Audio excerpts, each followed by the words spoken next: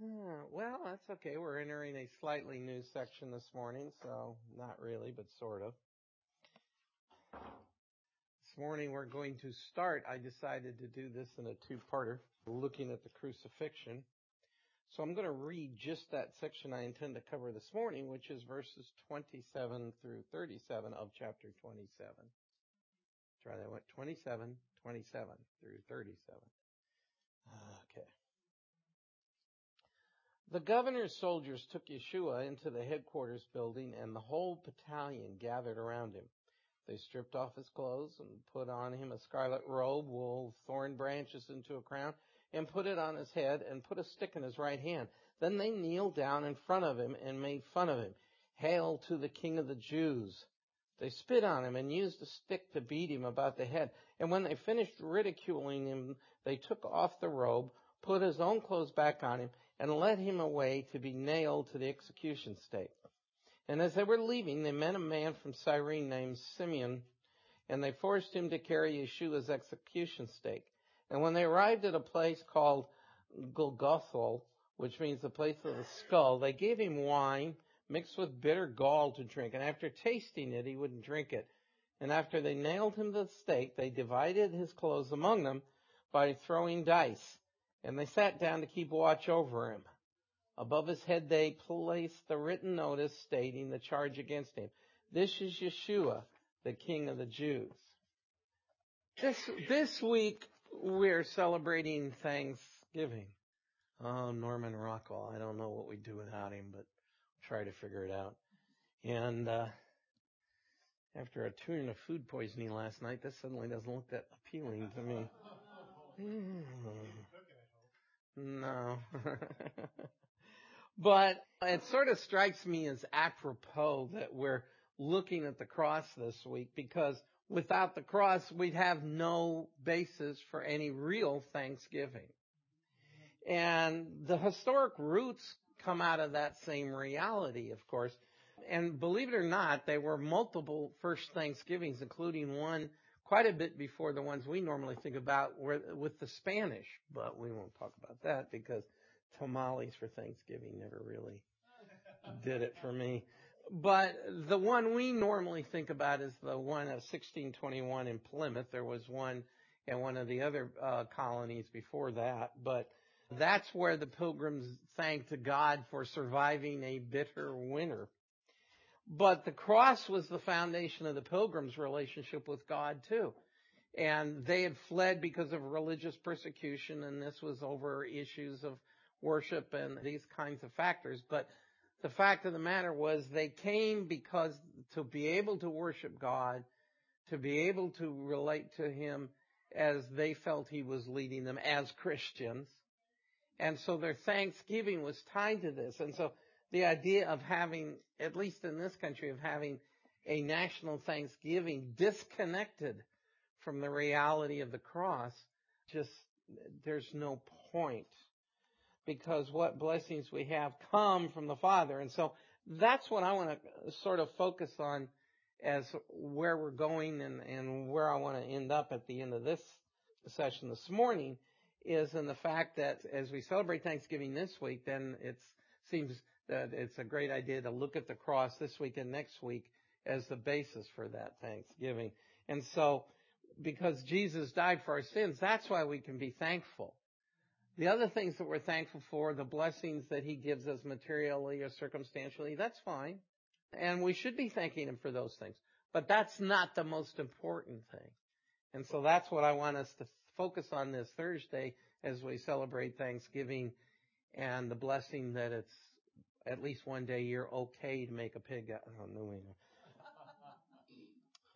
So, I want to reiterate some points I've been making as we look at these passages. And that is, first of all, when we're in Holy Week in the broadest sense and coming up to the crucifixion, it's to remember that God was in control, that Christ was in control. He could have put a stop to this anytime He wanted, that nothing happened that He did not allow.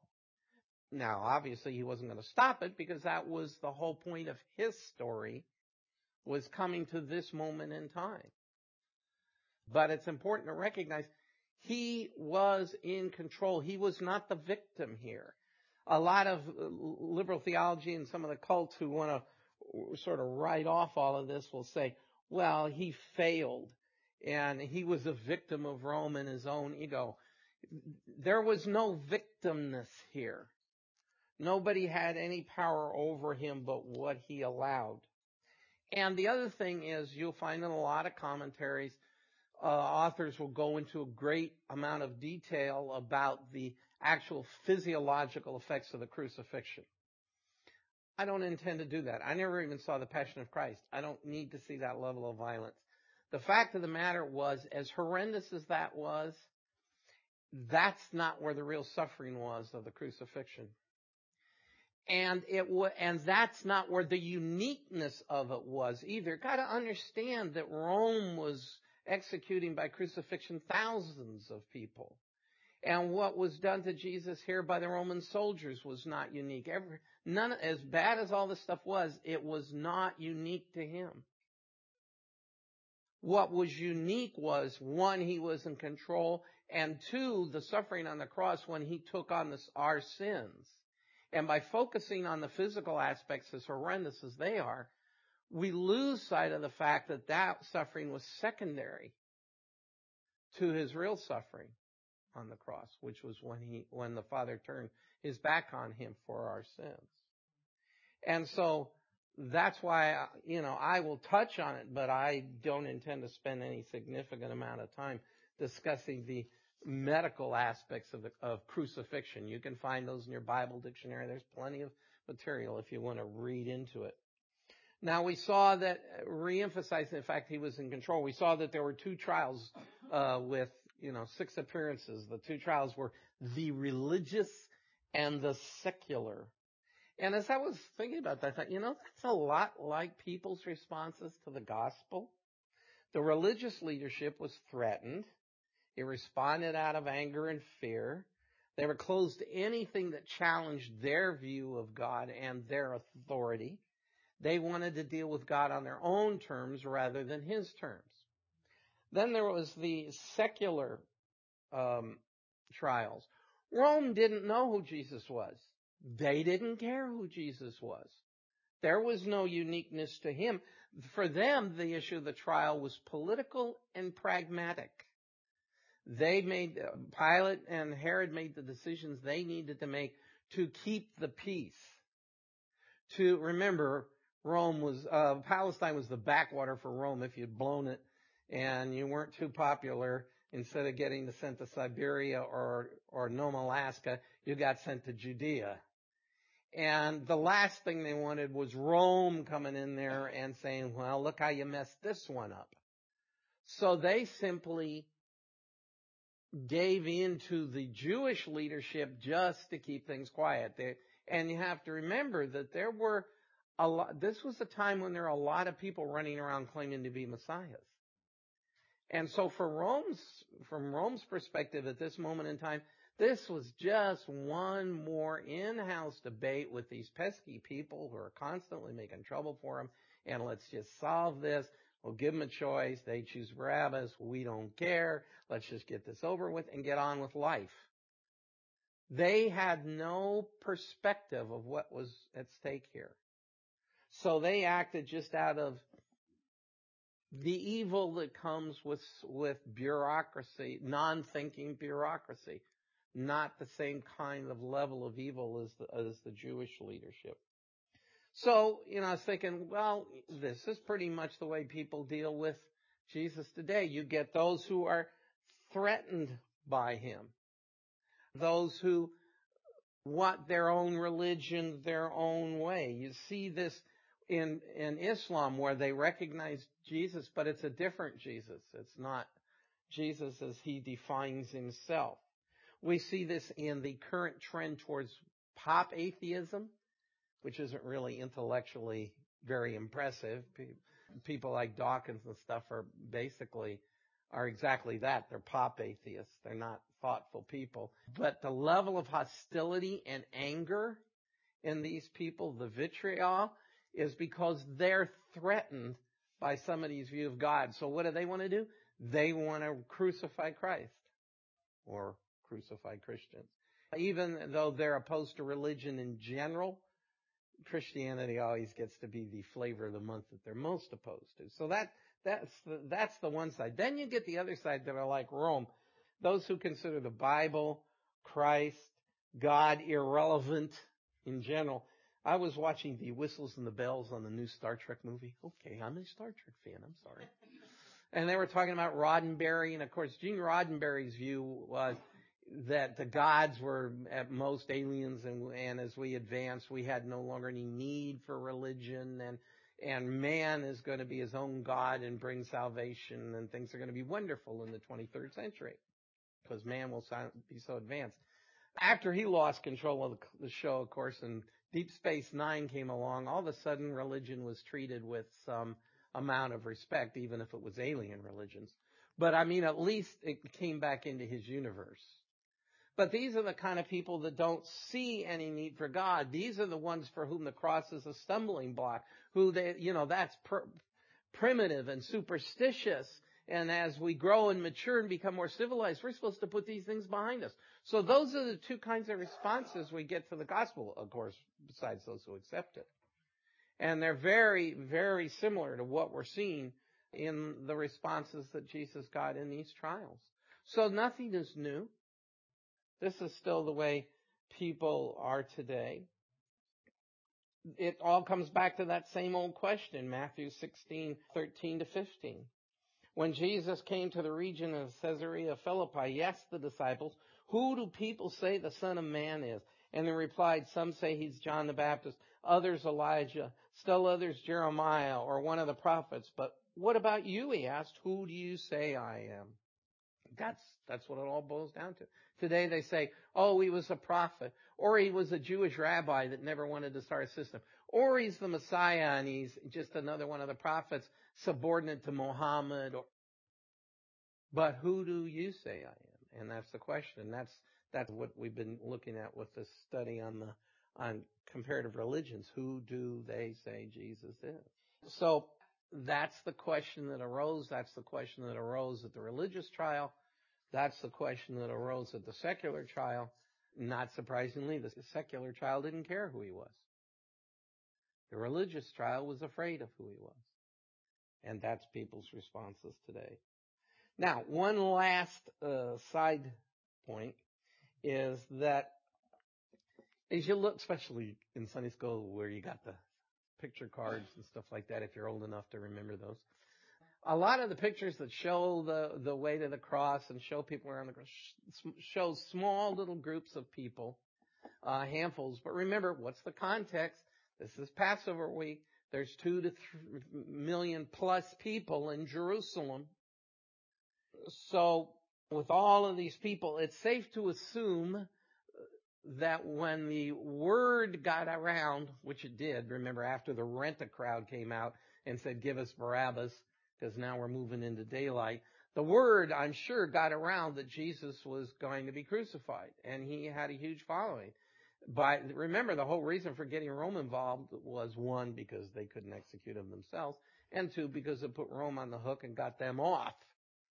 But the word has gotten around, so we have no idea how many people were along the way and were there on the hill. We don't know, but it's safe to assume that the numbers were a lot larger than most of our picture cards probably showed. So this is, even though Rome doesn't get it, it's a big event in Jerusalem. So that brings us up to where we are in verses. First, I want to look at verses 27 to 31.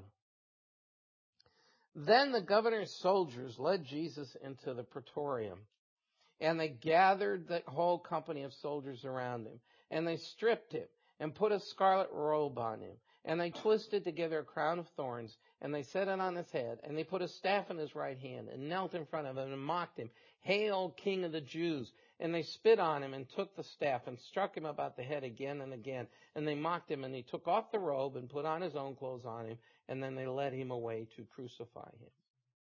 Now understand, this was not unique. Again, we've got And depending on how you identify the language here, there was somewhere between 120 and maybe as many as 600 men were in this group that was involved in this crucifixion. And they were bored. They were stuck out there in the backwater, and and this is the way they treated a lot of those that they were going to execute, most of whom probably were criminals by Rome's law. And the beating and the scourging was normal. Again, that was done for a couple of reasons. It would have taken the energy and the fight out of their victims. It would have also made the likelihood of them dying sooner a reality. And they were told to do this. Now, they weren't told to do this business with the king and the robes and all that. Again, there was a lot to anti-Semitism going, so they were mocking the charges. But even this kind of behavior was not unique. If you read Josephus and other the Roman writings, you'll find this kind of thing happened a lot too, where they would mock the prisoners. And so what is vile about it wasn't from their perspective, it was routine. From our perspective, this is happening to the Son of God. This is happening to Christ, who came to pay the price for our sins. That's what makes it unique. But from them, it was just another day at work. Okay. And what I think we lose sight of is it was horrendous in its normality. That this is the way they treated their prisoners. And the logic behind it's obvious. This was a deterrent, or hopefully a deterrent, to those who legitimately were in rebellion, who wanted to create revolt. This was a warning. If you come up against us, this is the price you're going to pay. You know, we talk about the death penalty not being a deterrent. Well, of course it's not. It's not enforced. You know, what's the likelihood of anybody being executed for anything? So that doesn't make it a deterrent. Whether we like this or not, and this was brutal, and the form of execution was brutal, but again, they were deterrents. It was a brutal world. And people would think twice you get caught, the price was pretty high. So again, what's happening to Jesus is unique only because of the incarnation. But it's not unique because of the events. And certainly, those who were involved had no concept that it was anything different than they'd been doing all the time with those who were guilty of sedition and were guilty of capital crime under Rome. They had to get their fun where they could get it. And often you see soldiers and others who will ridicule and put down their enemy as a way to deal with the ugliness they have to deal with. They were just following orders. MacArthur notes, although it was far from the soldiers' intent, the use of scarlet was reminiscent of Isaiah's declaration that though your sins be as scarlet, they will be as white as snow. Though they are red like crimson, they will be like wool. Just as the soldiers clothed Jesus in scarlet robes, he willingly clothed himself in the scarlet sins of the world in order that those who believe in him might be freed from that sin. I'm going to keep going back to this. He allowed this to happen. Right? Everything that was going on could have been stopped.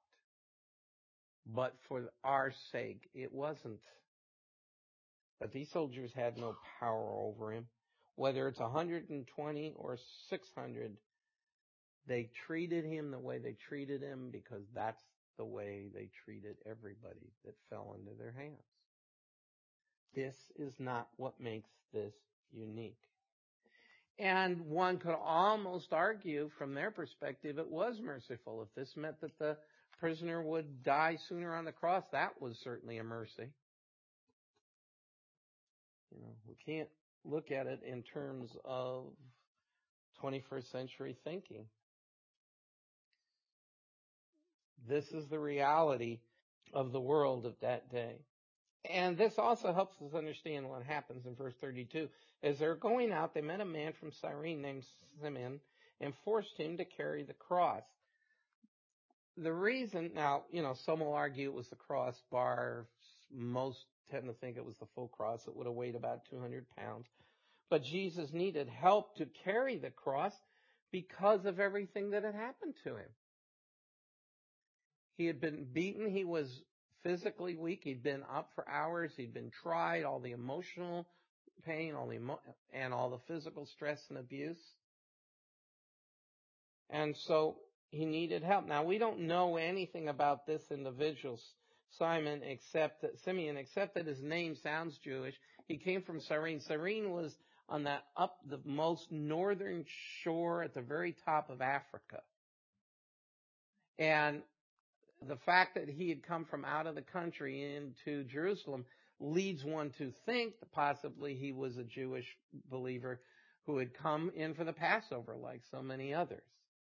And so he was stopped along the way, and he had to help Christ carry the cross. Now, I want to move over to Luke for an expansion on this passage.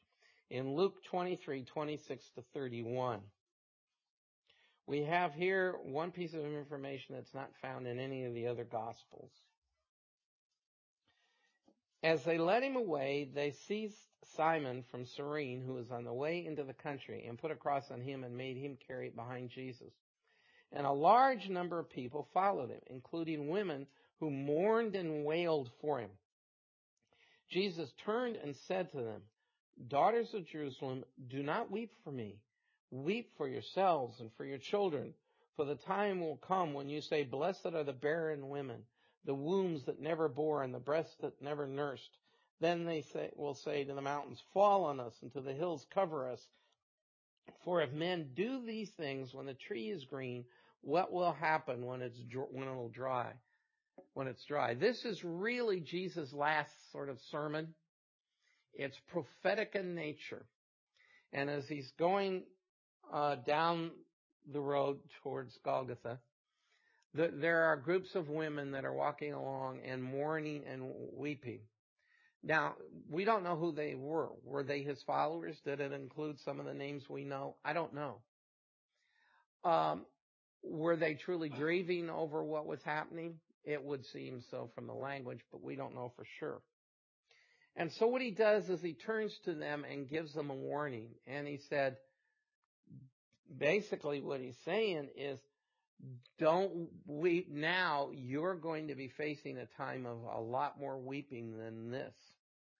And he's warning them, and really this is prophetically talking about the destruction of the temple in 70 AD. Because for Jewish women, barrenness was sort of the ultimate curse. And the reason, again, had to do with the fact that land is passed through the family, and if you don't have children, your tie to the land that God gave could be lost. And so to be childless, and we see all sorts of examples of this in Scripture with Sarah, Samuel's mother, or Hannah rather, Samuel's mother, and with Sarah in her old age, because with Rebecca and others. So we see the cost of barrenness. But he's saying the day is coming when having children will be worse than not having children because of what's going to be happening. Because of the fall of the city, the people will flee Jerusalem and pray that the mountains will fall on them because of the destruction that comes in 70 AD when the city is totally destroyed. And Josephus gives us an account that during that period, even mothers were eating their own children because of starvation. So he's saying this is nothing compared to what's coming in terms of ugliness. And this was a consequence of the sin, not of the sin of crucifying Jesus, but of the sin of the ongoing rebellion of Israel and turning away from God and rejecting Christ as Savior. And so he's really, again, referring back to Hosea 10:8, or maybe have had that in mind where we read, "The high places of wickedness will be destroyed. It's the sin of Israel. Thorns and thistles will grow up and cover their altars, and then they will say to the mountains, 'Cover us,' and to the hills, 'Fall on us.'" And so a great famine occurs in that siege, which went on for 4 years, 66 to 70 AD, the siege of Jerusalem before the city finally fell. So you've got 4 years of war. And gee, it sounds a lot like today in Jerusalem. Not quite as bad, but still, nothing ever changes, does it? And so he's saying, he warned them. If the city had accepted him, would things have been different? No, because the nation never did accept him, and in the early church, huge numbers of Jews came to accept him. Didn't change anything. This was the ongoing destruction because of the rebellion of the nation.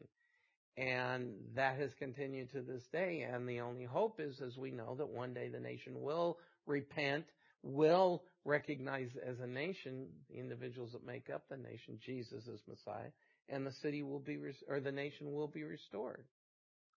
But right now, we won't even build the United States will not build the diplomatic offices in Jerusalem. We've got them down in Tel Aviv. Jerusalem is the open city. Jerusalem is the religious Disneyland. Jerusalem is the center of ongoing battles. And you can't sit down with the Arab nations at this point to make peace by giving up land in Israel, because still the goal is to destroy the Jewish nation. But God is in control, just as he is in control here. Now back to Matthew, verses 33 to 37. Now they came to a place called Golgotha, which means the place of the skull. There they offered Jesus wine to drink mixed with gall, but after tasting it, he refused it. And when they crucified him, they divided up his clothes by casting lots, and sitting down, they kept watch over him there. And above his head, they placed the written charge against him, "This is Jesus, the King of the Jews." Now, they offered him here, and this apparently happened twice on the cross, or once on the cross, once at this point. He's offered wine mixed with an herb, which is identified here as gall, which is poisonous, by the way, or myrrh in Mark. The idea would have been you would have given basically some kind of a minor anesthetic to those who you're going to crucify. They would struggle less. It would be easier basically to nail them to a cross. But he refuses to drink. And then the soldiers crucified Jesus. Now what that is simply referring to specifically is the nailing of the cross to the cross, and then the lifting of the cross up. Kerner points out that crucifixion was widely practiced by the Romans, and the early historian Josephus mentioned thousands of people were crucified in first century Palestine, mostly during rebellions against Rome. There are stories of Roman soldiers cruelly playing with different postures for crucified victims, and you can read this in Josephus's Jewish Wars. Though the use of nails and a crossbar appear to have been common. This was the normal way that Rome executed criminals who were seditious and who were rebellion. And there was a lot of rebellion against Rome among the Jews. I mean, it ends up finally at Masada. And this was constantly going on, and Rome couldn't allow that even in this backwater.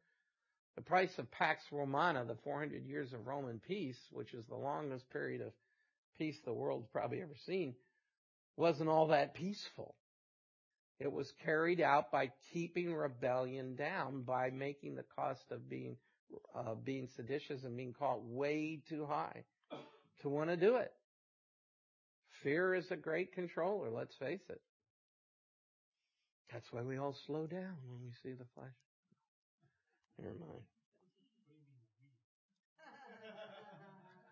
Well, as I've said numerous times, I drive by the grace, not by law. And people would die usually on the cross from one of two ways, either shock or asphyxiation, because you would have to pull yourself up to be able to breathe because of the way you were hung. And at some point your strength just gives out, you can't keep doing that, and you suffocate. That's what actually made Jesus' death so quickly surprising to the soldiers who were carrying out the execution. Because even after the beatings and everything else, the victims tended to linger a lot longer than Jesus did. And see, that's just one more example of the fact that he was in control. He chose the time of giving up his life. He did not die from the crucifixion. He died from choosing the time. So he was offered, for whatever reason, he rejected an offer to help deal with the pain. We find this happened again on the cross. In John 19:29, we read, a jar of wine vinegar was there, so they soaked a sponge in it and put a sponge on a stalk of hyssop plant and lifted it up to Jesus' lips. So even in a way, this reminds me of Jesus' birth too, because remember, God turned the whole Roman Empire upside down to get a couple of people expecting a baby to Bethlehem. And here, a bunch of soldiers are at the foot of the cross, and they're fulfilling prophecy. We read in John 19:23-24. When the soldiers crucified Jesus, they took his clothes, dividing them into 4 shares, one for each of them, with the undergarment remaining. This garment was seamless, woven in one piece from top to bottom. Let's not tear it, they said to one another. Let's decide by lot who'll get it. This happened that Scripture might be fulfilled, which said, they divided my garments among them and cast lots for my clothing. So this is what the soldiers did. I can't emphasize enough that God's enemies, those who are fallen, those who are wicked, those who are carrying out what they want to do without any regard to what God thinks, God uses to fulfill his own word. This is why we don't have to live in fear about what's going on in Washington or what's going on in Sacramento. Okay. God is in control. Can we be frustrated? Yeah. Should we vote the turkeys out of office? Yeah. Okay. But do we have to be afraid? No. Do we have to turn on the radio and the world's coming to an end? Stock up because 2012 is coming, and according to Mayan calendars, the world's coming to an end. I hope you got all your water supply. Why do Christians have so much anxiety? Yes, we can be impacted by this. Yes, if Social Security goes away, I'm going to be in trouble. Yes, if Medicare dies, maybe I'll be better off depending on the quality of care. But God's in control. Do we really believe that? Here's 4 soldiers that had no idea who he was, had no idea who was on the cross, just knew that this was a really good-looking Brooks Brothers suit, and they didn't want to split it into separates. And so they're out there shooting dice to get it. That's all they knew. But the prophet, actually David, in Psalm 22:18, hundreds of years before, it said, they divide my garments among them and cast lots for my clothing. They were fulfilling prophecy and had no clue. Actually, if they'd had a clue, they probably would have been terrified. Why do we live with so much anxiety? God is in control, down to the minutest detail. And now, Pilate, who was not very happy, I think, at this point, getting pressured to do this for political expediency, knowing that Jesus was innocent, not caring particularly, just, not liking to be pushed, decides he's going to get his one last shot at the Jewish leadership.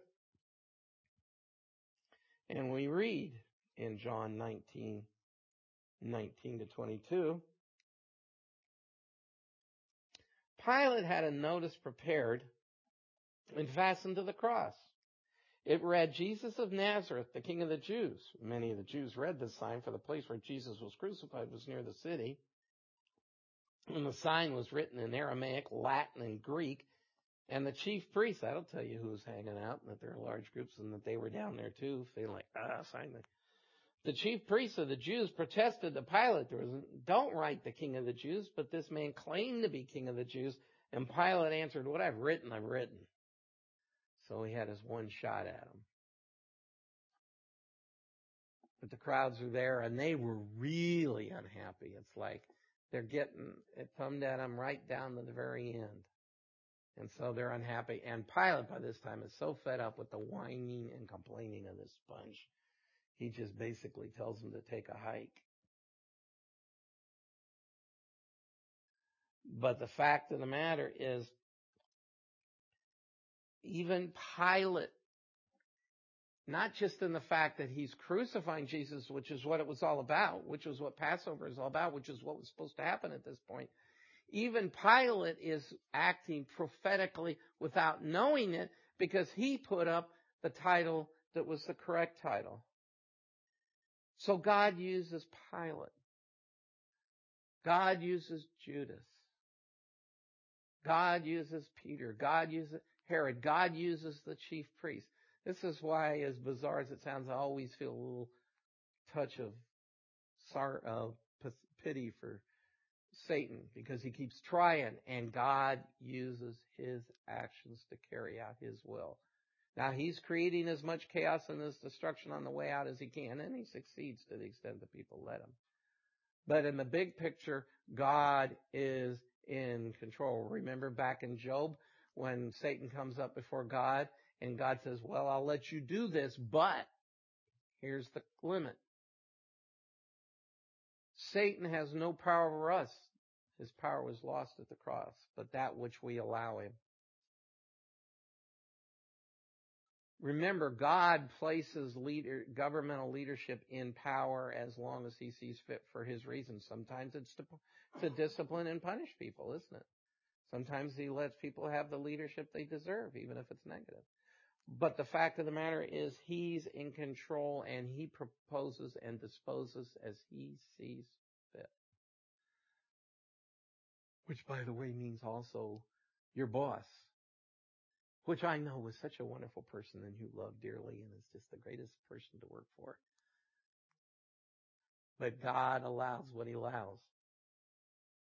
God allows the peculiar people into our lives.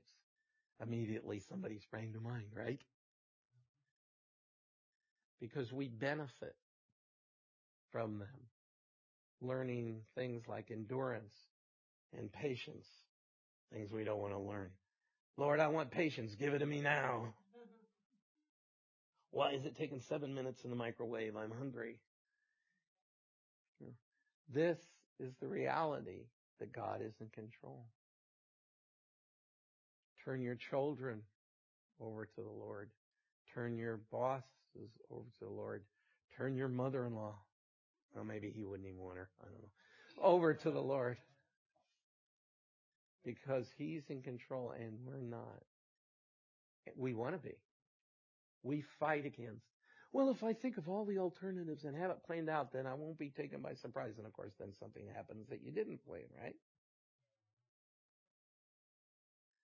Why do we want to be in control? Why do we act like we believe that we know what's better for us than God does? Because we don't always like his answers. Why don't we ask God for help in a situation? Because we're afraid he will help us differently than what we want the solution to be. But God that had these soldiers throwing dice, the God that's holding the universe together, the God who has created us and saved us so that we can bring him glory, is in control. Why do we want to be in control? I know, I do. But why? Because we're still fallen. Because we're still dragging around the old flesh. Because I know what's best for me. Which is why I shouldn't have eaten that macaroni and cheese yesterday.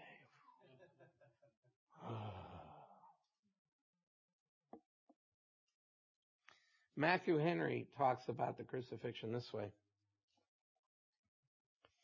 Jesus was scourged. This was an ignominious, cruel punishment, especially as it was inflicted by Romans who were not under the moderation of the Jewish law, which forbids scourging above 40 stripes.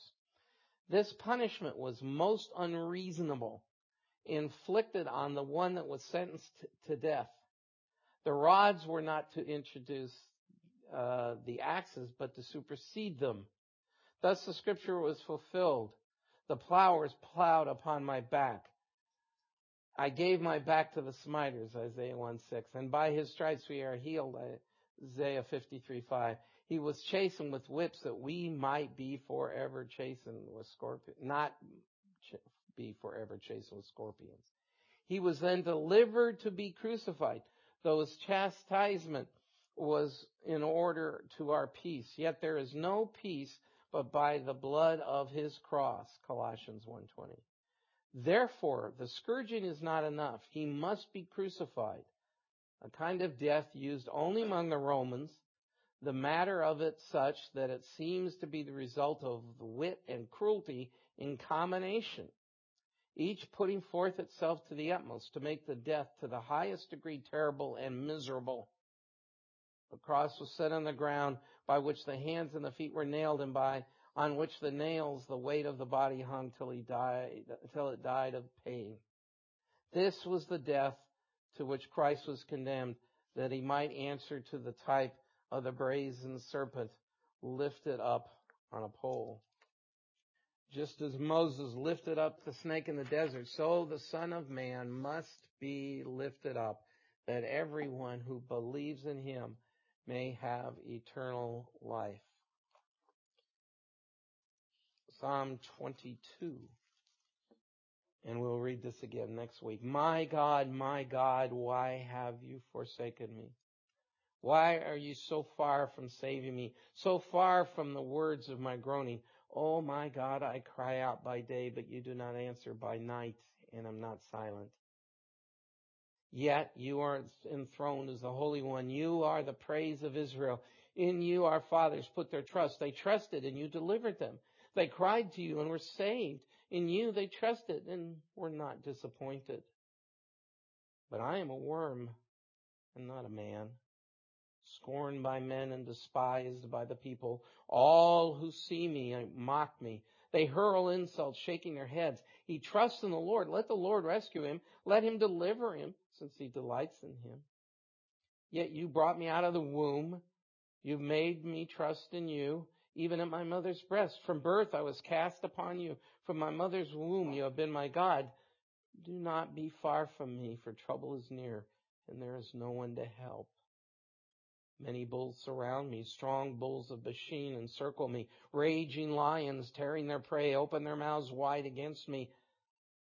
I am poured out like water, and all my bones are out of joint. My heart has turned to wax. It is melted away within me. My strength is dried up like a potsherd, and my tongue sticks to the roof of my mouth. You lay me in the dust of death.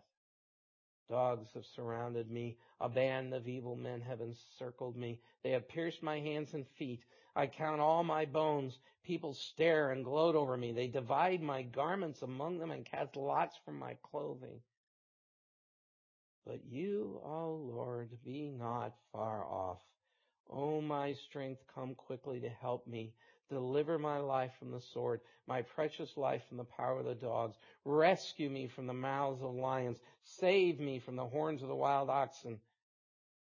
I will declare your name to my brothers. In the congregation, I will praise you. You who fear the Lord, praise him. All your descendants of Jacob, honor him, revere him, all you descendants of Israel, for he has not despised or disdained the suffering of the afflicted one. He has not hidden his face from him, but has listened to his cry for help. From you comes the theme of my praise in the great assembly. Before those who fear you will I fulfill my vows. The poor will eat and be satisfied. They will seek the Lord. They who seek the Lord will praise him. May your hearts live forever. All the ends of the earth will remember and turn to the Lord. All the families of nations will bow down before him, for dominion belongs to the Lord, and he rules over the nation. All the rich of the earth will feast and worship. All who go down to the dust will kneel before him. Those who cannot keep themselves alive. Posterity will serve him. Future generations will be told about the Lord. They will proclaim his righteousness to a people yet unborn, for he has done it. So what do you have to be thankful for this Thanksgiving? That's not rhetorical. Salvation. I follow, as I said in that first service, like I follow his decisions, just mine. I know his are perfect and mine are not. His word. You know, I'm going through something weird right now. I'm become a primary caretaker for my sister-in-law who had a heart attack and stroke. She came in to live with us September 22nd, and I drive her to dialysis 3 times a week. And I'm telling you, that dialysis center, I felt like I was walking into hell. I wanted to vomit, and I because everybody's blood is going around in circles in the machine to clean it out. And so I drop her off and quickly run away, I couldn't handle it. Well, one day I was there, after a couple of days, I happened to be there when they put the needles into her arm, and I realized the poor woman, she can't remember. Her memory's gone from the stroke. But she can't remember to tell them to put the needle in a certain spot so she won't endure so much pain. There's a nerve there. So I forced myself to stay there, and now I'm better. But after a couple of days, I began to have a change of attitude. I put a smile on my face, and I started talking to these people that have no legs, no feet, or their mind is gone. And I began to notice that a lot of those people coming into that place are completely institutionalized. They have no family. I never see a family talking to them.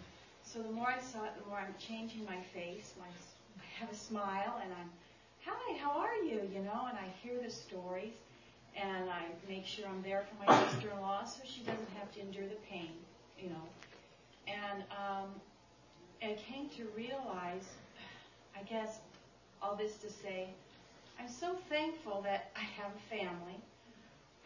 Until you see these people without one, and to be so dependent on an institution and all these various people that are treating you, from the driver of the thing that can't drive, it's just I guess this Thanksgiving for me, I'm just completely thankful that I know I have a relationship with God, and He's given me the strength to walk into that place and do this thing, and just be thankful for the family, to have a family. So. Amen. I'm thankful for the opportunity, for the freedom that we still have to share the gospel. Amen. Some of us, they just can't make shut up.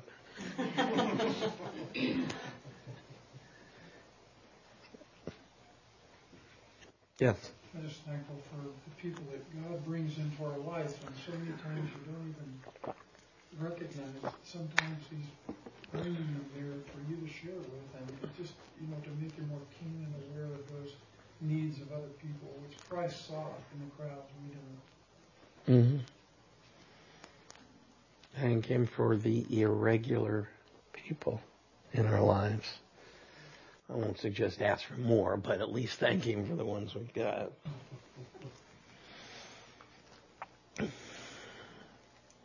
Anyone else? Yes. Godly friends who are right with God keep you in line in time of need. Okay. Think about that. Use this week to keep going back to the cross as the basis for our thankfulness. Look at the people around us whose lives are empty, meaningless, headed nowhere, to no purpose, to no end.